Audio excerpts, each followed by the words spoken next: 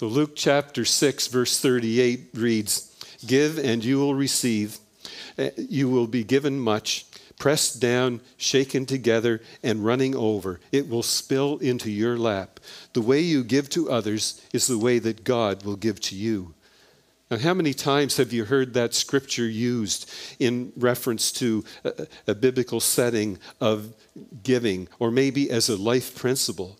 It's probably one of the most quoted scriptures that there are in regards to this topic of giving and receiving.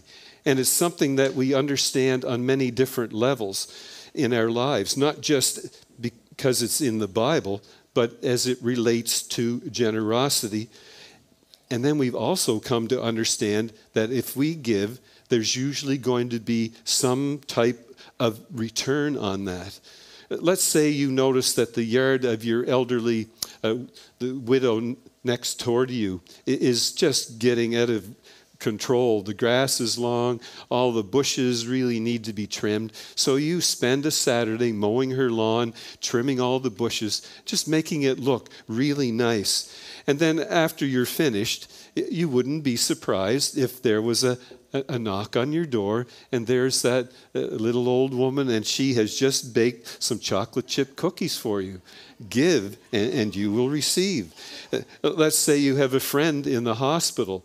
They're there because they're sick, or maybe it had been in an accident, and you go to visit them because you love that friend, but also because you know that when you're sick or when something's wrong in your life, that they will be there for you as well. So it's give and you will receive.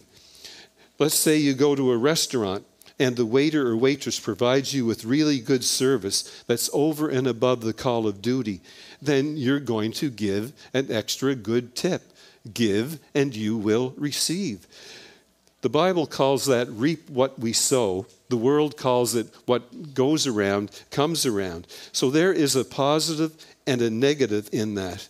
You reap what you sow positively, and you reap what you sow negatively. So give and you will receive. And that's not just in a generous principle, but it's also a life principle. And we've been looking at 2 Corinthians chapter 8 and 9 the past few weeks. And we were seeing in there how the Apostle Paul was gathering an offering for the Christians in the church in Jerusalem. So he was traveling throughout Greece and gathering that offering for them. The church in Corinth was struggling a little bit in that regard. And so he used the Macedonian Christians and their example of generosity as inspiration. But now today, we are going to find the purpose behind this philosophy.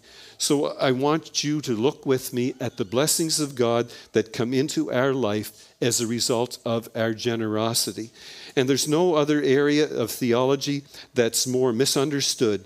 So let's see what Paul has to say about this in Scripture.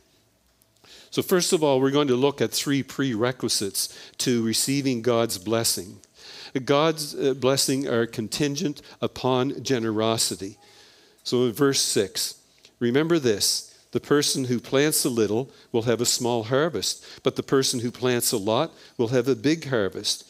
Now, most of us understand the idea of generosity, but we have to remember that generosity is a virtue that is developed in our lives. It's not something that just comes naturally.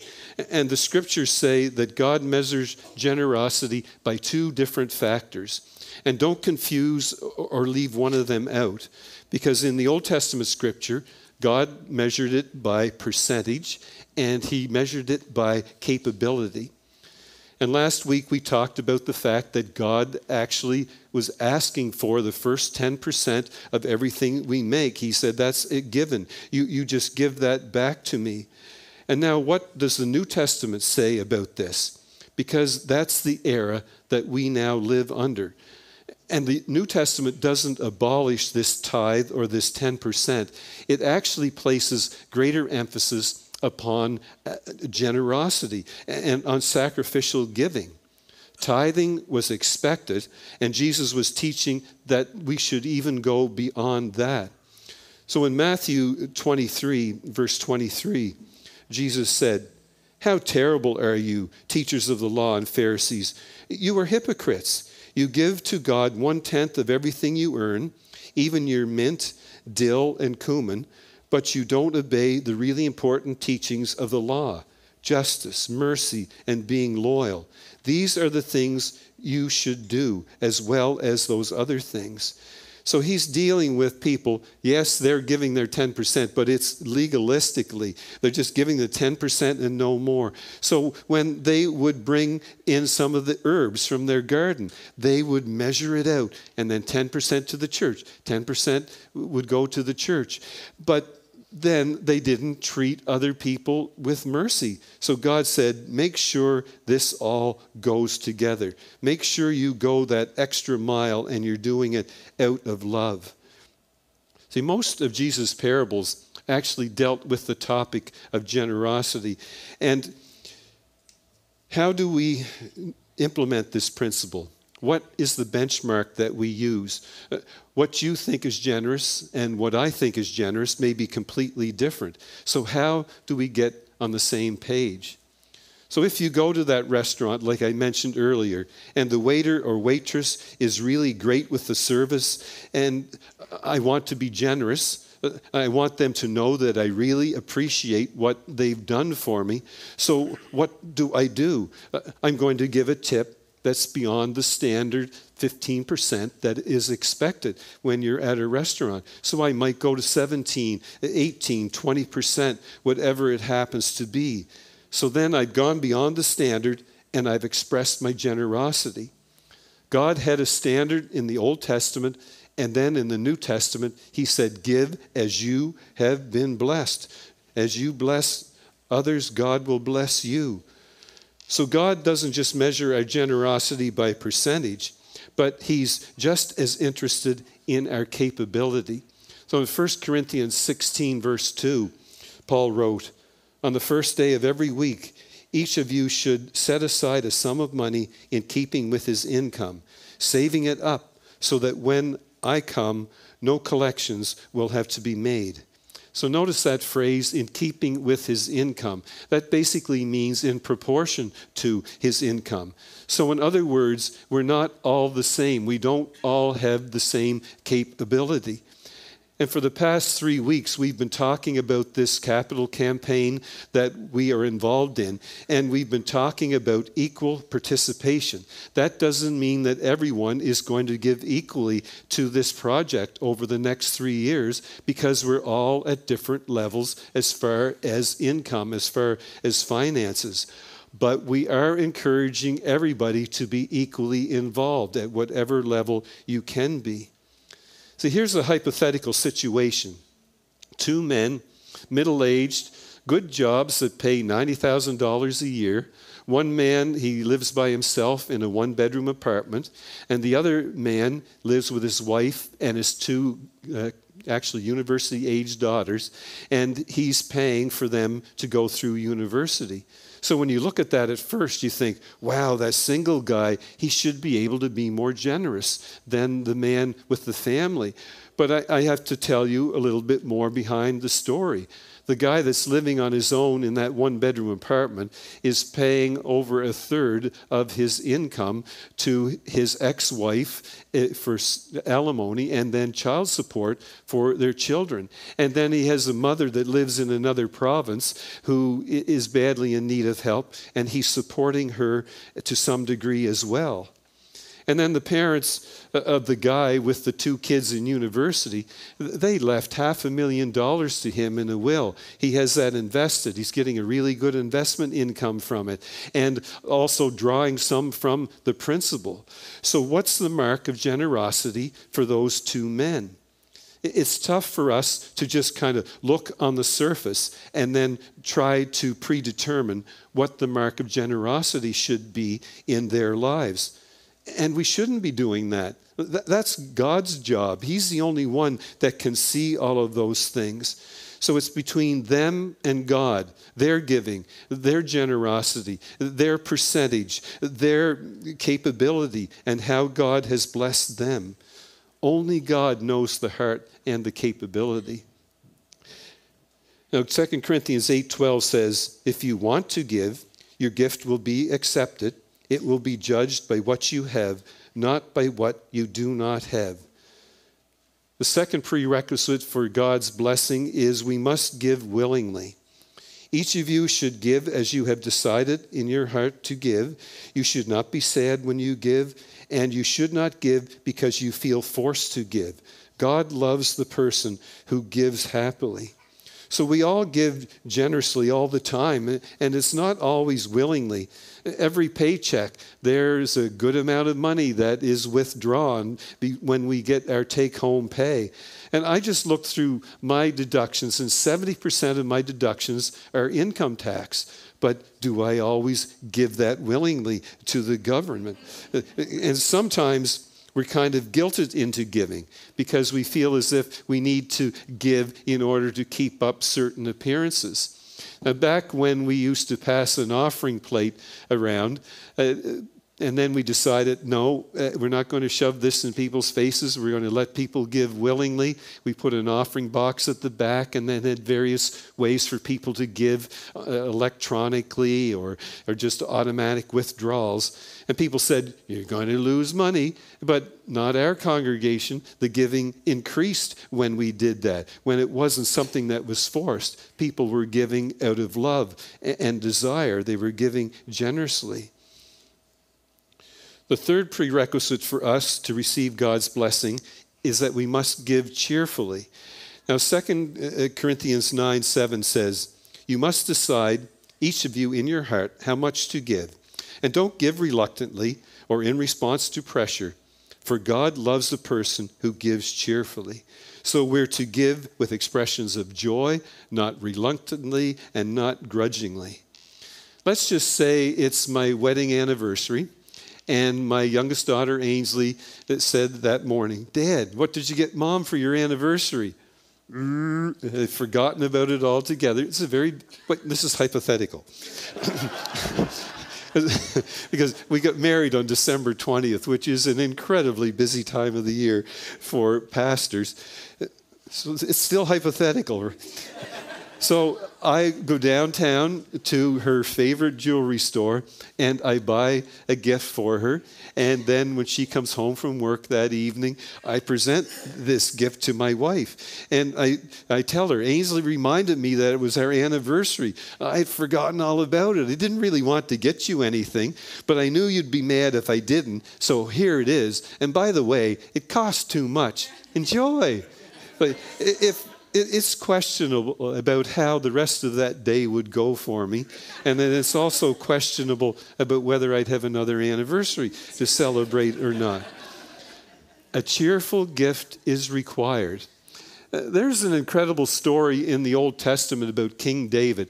He has already been anointed as the next king of Israel, but Saul is still in the throne, and he does not want to step aside for David, and he's actually trying to kill David. So David has been on the run for his life. He has a group of very loyal men, and they've been with him. They're hiding in caves. They're out in the wilderness, anywhere they can be to stay away from Saul, because Saul wants to kill David.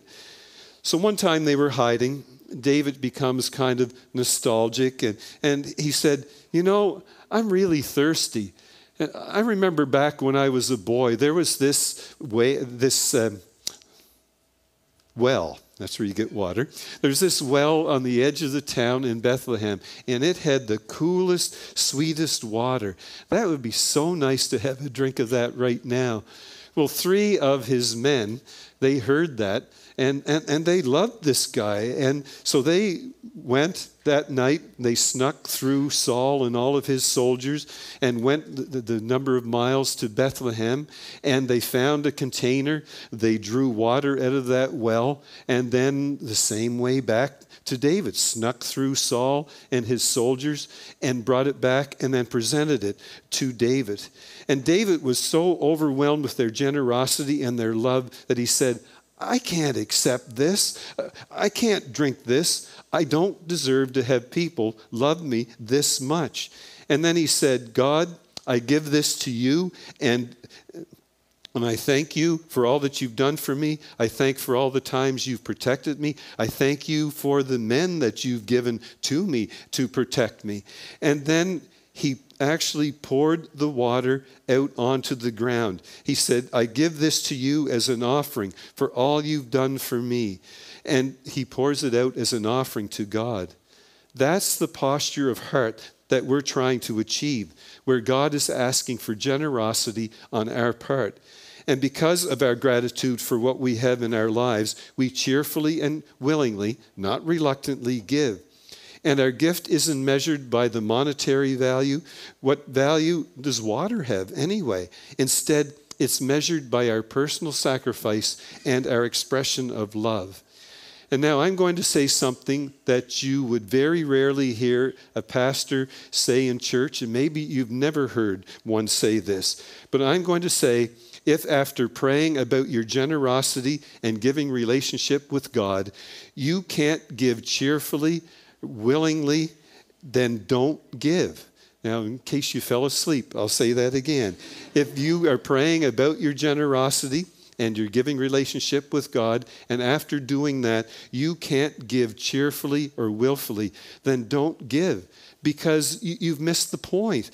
God's not interested in your money. Like, what's he going to do with money anyway? That doesn't help him at all. He's interested in you, and we need to express generosity as much as anything else in a willing manner.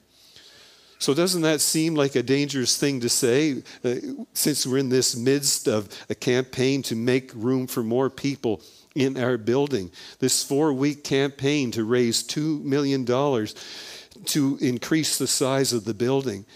We started on an amazing journey together, and our mandate as a church is to know Jesus and make him known. And we have a vision of hundreds more people getting to know Jesus Christ and being discipled. I can see people pouring through that entrance, which is going to continue to be our entrance with what we plan to do. And then there's going to be a really big welcome area, cafe for people to gather in. And then there will be offices down this side of the building. I will have an office again. I will no longer be like the children of Israel wandering around the wilderness for all those years. And then I'm standing where the wheelchair accessible bathrooms will be. And then there will be a kitchen over there. And the women are coming back on board that were here 12 years ago when we kind of took a big kitchen away to make space for the kids. And then I see parents checking their children into the welcome area downstairs, which will be doubled in size so it won't be a crowding issue anymore. And then there will be a classroom for every age group. And the kids will have this huge area for their group time and their story time when they all gather together, and also for worship. So we're going to be more than doubling the size of our building. It will be 115% bigger. And that will enable us to get to around 650 people in attendance, both in worship and down in the children's program. And we're hoping this will get us to a 3-year point, because that's how long this campaign will be. We're just asking people to sacrifice for that 3 years. And then at that time, we'll be able to carve off 100+ people and start another campus somewhere else in the city and create room to keep growing here again. Now, if this is your first time here, or your second time, or even your third time, I want you to understand that we aren't after your money. You're under no obligation to give to making room for more. I'm talking to those here who have decided that HCC is their home church. But if you make that decision within the next week and want to give, that's okay. We will not turn your money aside. But if you have just been here the last 3 weeks, you might think, all these people talk about is giving and generosity. But it's something like Halley's Comet, like once every 12 years. That's the last time there was a big push. Sometimes we raise money for different missions or maybe needs around the world. Once in a while, a little nudge that our giving needs to come up for our regular giving. But God's been blessing through some amazing people in our church. And I've shown a video rendering of what this we hope will look like, but it's not going to actually be like that. But you can go to our tab on our website, the tab called Making Room, and you can see the video there, and there's all kinds of information there as well. But note this, we aren't asking you to give to the building. We're asking you to give to the vision. And the question is, are you with us in reaching more people for Jesus Christ?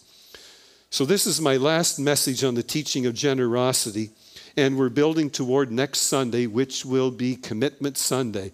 And that's where we're asking you to fill out a commitment card saying what you can do over the next 3 years. And that's the day when we will make those financial pledges, and we want them to be above our regular giving. We don't want to cut into any of the ministries that we're doing right now. And I keep saying this every time I'm together with you. I am challenging you to give beyond what you have ever given to a church venture such as this in the past.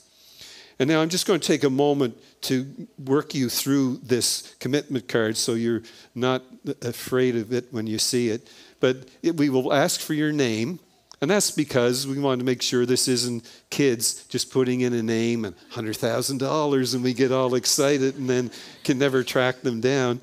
And then your address. That's partly to get our records up to date, because every Christmas we send out Christmas cards and so many of them come back, and then we send out receipts for income tax purposes and return to senders. So we need your updated address. And then down here in this box, you'll see my or our total gift is. So that's how much you are going to be giving over that 3-year period. And then the next box says what I plan to give for a first gift, because the 12th of November will be First Offering Sunday. And if people have pledged to give a certain amount of money right at the start, they will give it that week. And if you've pledged so much per month or bi-weekly, we're asking that you make the first gift that Sunday. So that will be a time of celebration, as well as next week will be a time of celebration. And then at the bottom of the card, it's just how do you plan to make the remaining gifts? So it can be a combination of annually and then monthly or bi-weekly. Whatever method you want to use. You can load it all on there in 2 years' time, just whatever. So we're going to give you these at the door today, but we don't want you to fill them out. We want you to take them home, pray about it, bring it back next week if you can remember. If you can't, we will have extras. Don't worry. And if you really can't be here next week, I'll give you an envelope so that you can make your pledge and drop it off here at the church.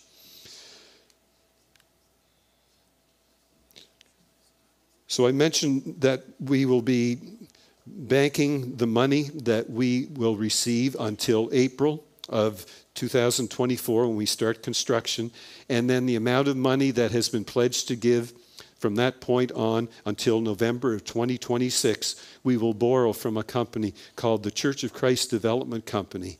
And they loan money to churches at 2.75%. You can pay it back early without penalty. You can pay extra each month if you want to with no penalty at all. And it's just as easy as that to raise $2 million. And then I just want us to look at the promise of God's blessing in your life. He says you reap in production to what you sow. So if you sow sparingly, you harvest sparingly. If you sow generously, you will reap a harvest generously. On PEI, if you plant 2 bushels of oats per acre, the return will be 65 bushels per acre. That's 3,200% return. And that's the type of return that we're talking about here with God. Because in his mental picture, you wouldn't, as a farmer, sow sparingly because you want more and more of a return. So Deuteronomy, Give freely to the poor person, and do not wish that you didn't have to give. The Lord your God will bless your work and everything that you touch. And then Luke 6 again. Give and you will receive. You will be given much, pressed down, shaken together, and running over. It will spill into your lap. The way you give to others is the way that God will give to you. So pressed down, shaken together. What does that mean? If you've ever been raking leaves in the fall of the year and putting leaves into one of those brown bags, and you fill the bag up, and then you start crushing the leaves down, and then you can get some more in, and then you crush it down again. I can do 5 or 6 times before I'm finally done, and I carry that bag to the curb. Well, that's what's going on here in response to God. He said, in response to your generosity, I'm going to just keep pressing and pressing so that you get more. God will bless your generosity. And I want to share 2 of the qualifications of the promise of God's blessings. God's blessings take time. A harvest isn't produced in a matter of hours. After Dad and my brother and I would plant our oats, we didn't go out there the next morning and get the combine. We're going to harvest our crop. We wouldn't even see anything. It would be a week before they would start to sprout through the ground. So it takes time. And then also note this, not all of God's blessings are material. And sometimes we get a little short-sighted as Christians, but God is interested in so much more. And then in verse 10, God is the one who gives seed to the farmer and bread for food. He will give you all the seed you need and make it grow so there will be a great harvest from your goodness. So God promises to bless you, but he promises to bless the spiritual need in your life as well. But it's not some type of stock market scheme. And then the purpose of God's blessing in your life. First of all, God blesses us so that we can give again. You will be made rich in every way so that you can always give freely. So we are to be channels of God's blessings. And when he blesses our lives, it's not for us to just kind of hoard it to ourselves, but we turn around and we give to others. And God also blesses us so that we can be grateful to him. In verse 11, and your giving through us will cause many to give thanks to God. And Susan Attenbury talked about visiting her brother, and she ran out of money, and as she was there, and she asked him for a loan, and he gave her $50. Now, this is quite a few years ago. I went back into the archives to get some good stories for this series. So that $50 was a lot of money to her, and she knew it was going to take her a while to pay it back. So what she did, every paycheck, every 2 weeks, she wrote a check, put it in an envelope, but then she also wrote a letter to her brother telling him what was going on in her life. And then about halfway through, her brother wrote her a letter, and he said, hey, this is great. You've never written to me before. I just want you to know that I really appreciate it. So she continued with the process, $5 every 2 weeks, until she sent the final check. And she said, this is it. And thank you so much for helping me out. And then she said, a couple of weeks later, there was an envelope in her mailbox from her brother. And she opened it up, and the only thing in there was a $50 bill. No words at all. So he was saying, I like the fact that you were developing that relationship with me. It wasn't about the money, but I want to continue being in communication with you. So it's not the money, it's the expression of gratitude and love and communication. And that's what God wants with us as well. And then God blesses us so the needs of others can be supplied. This service you do not only helps the needs of God's people, it also brings many more thanks to God. And you can probably all share stories of where you know someone who received a certain sum of money, might have been an inheritance or just a gift from someone, and they turn around and they give it to other people or other ministries and don't even use it themselves. And that's what God's asking here. And then God's blessing results in a positive testimony. It is a proof of your faith. Many people will praise God because you obey the good news of Christ.